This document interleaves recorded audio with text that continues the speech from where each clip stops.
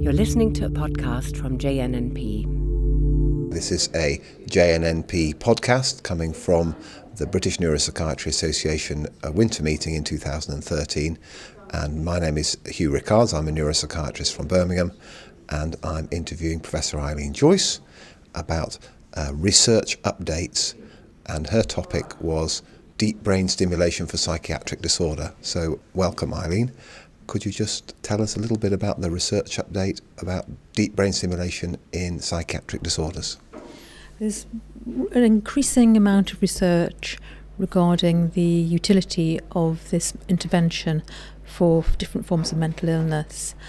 Just to step back a bit, deep brain stimulation has been used as a procedure for 25 years now, mainly for movement disorders, and increasingly is being used to treat forms of mental illness, and most commonly these are OCD and depression. And it must be emphasised that the studies have been on people with very severe treatment refractory disorders, in other words, people who have had OCD or depression for many years, around 20 years. The severe end of the spectrum in terms of every rating scale that is usually used to measure the symptom severity, and where other treatments, traditional treatments, have failed to help, including pharmacological treatments and psychological treatments. So what sort of targets have been utilised for this approach? The targets have been developed over the years. They were originally based on the targets that were used by neurosurgeons when they used to ablate parts of the forebrain. And more recently, the targets have been refined according to neuroscientific principles. In other words, what's been found about the neural abnormalities in these disorders. And the targets more recently have been aimed at parts of neural circuitry that is thought to be abnormal in these conditions. What sorts of results have been coming out of these studies, bearing in mind that these are quite treatment refractory patients? In general, no matter what the target is, it seems that between 50 and 60% of individuals fulfill the criteria for a response. In other words, as measured by a certain percentage reduction in their symptoms, for example, using the Yale-Brown Obsessive-Compulsive Scale in OCD or the Hamilton Depression Scale in depression. So given that these are people who've got very severe treatment refractory disorders, the fact that you can improve significantly symptoms in 50 to 60% of these after about a 6-month period is encouraging.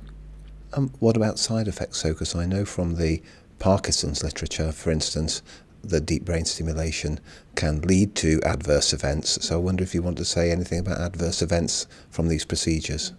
You can divide the adverse events into two. One is the adverse events secondary to having a neurosurgical procedure, and these are, for example, infection or hemorrhage or the effects of anaesthetic. So they're the sort of common adverse events that anybody would be subject to if they had a neurosurgical procedure.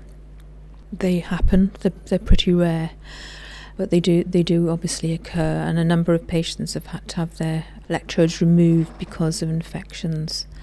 The second type of adverse event is due to the stimulation itself.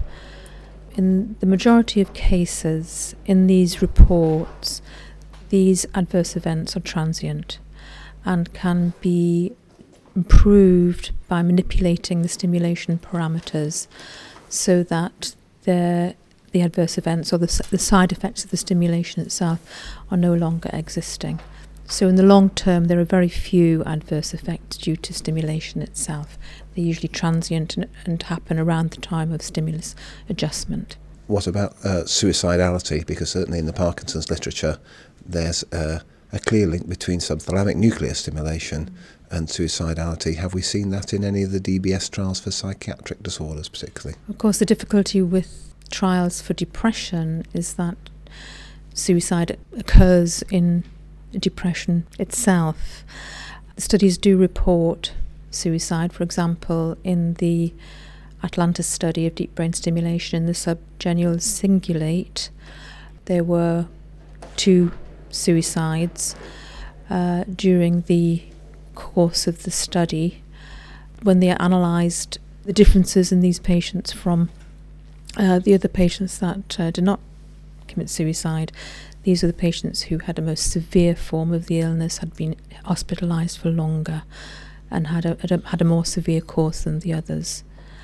So it's difficult to know whether stimulation itself may have a causative effect on suicide rate, or whether this is something to do with the nature of the illness, that there is an attempt for treatment with DBS. It's a particularly hard risk to tease out, I would imagine. I wanted to ask you about the nature of the parallel circuitry in the basal ganglia and the subcortical structures.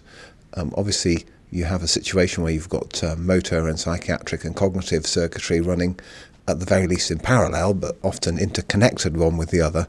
Do we think that there may be, for instance, motor outcomes to stimulation for psychiatric disorders, just like we have psychiatric outcomes or cognitive outcomes? Do you think that's likely to be the case? Have we seen any evidence of that at all? Well, just to put that in context, the first site for non-motor disorders for DBS was the subthalamic nucleus, and this was used for the treatment of OCD. The basis of that was on the observation that people with subthalamic nucleus stimulation for Parkinson's disease, 2 of those patients also had comorbid OCD, which also improved. And there's a study from France looking at DBS in the subthalamic nucleus for OCD. Now, the subthalamic nucleus is this very small nucleus, but you can still parcellate it into the sensory motor pathway, the associative pathway, and the limbic pathway. So what these surgeons did in France was to aim the electrodes more towards the limbic and associative part of the subthalamic nucleus and away from the motor part, and they haven't reported any motor side effects in the study report. Good. And finally, I wanted to ask you what you would imagine the next 10 years will bring in terms of DBS. Where do you think it's going to be going? What sort of targets or what sort of research applications will come from it?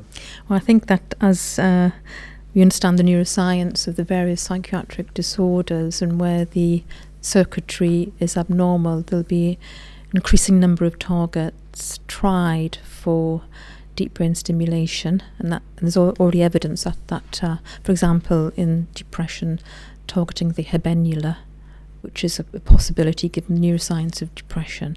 So that's one side of things. The other side is actually whether there are more indications for deep brain stimulation in other forms of mental illness. And I think this may become more of an ethical issue. For example, there's arguments that we could treat such things as addiction or even obesity with deep brain stimulation, and whether that can be thought of as forms of mental illness or forms of disorder that would be amenable to this fairly invasive type of surgery, I think is going to promote a lot of ethical discussion about how far we go with the use of this technique. Okay, Eileen Joyce, thank you very much. Thank you.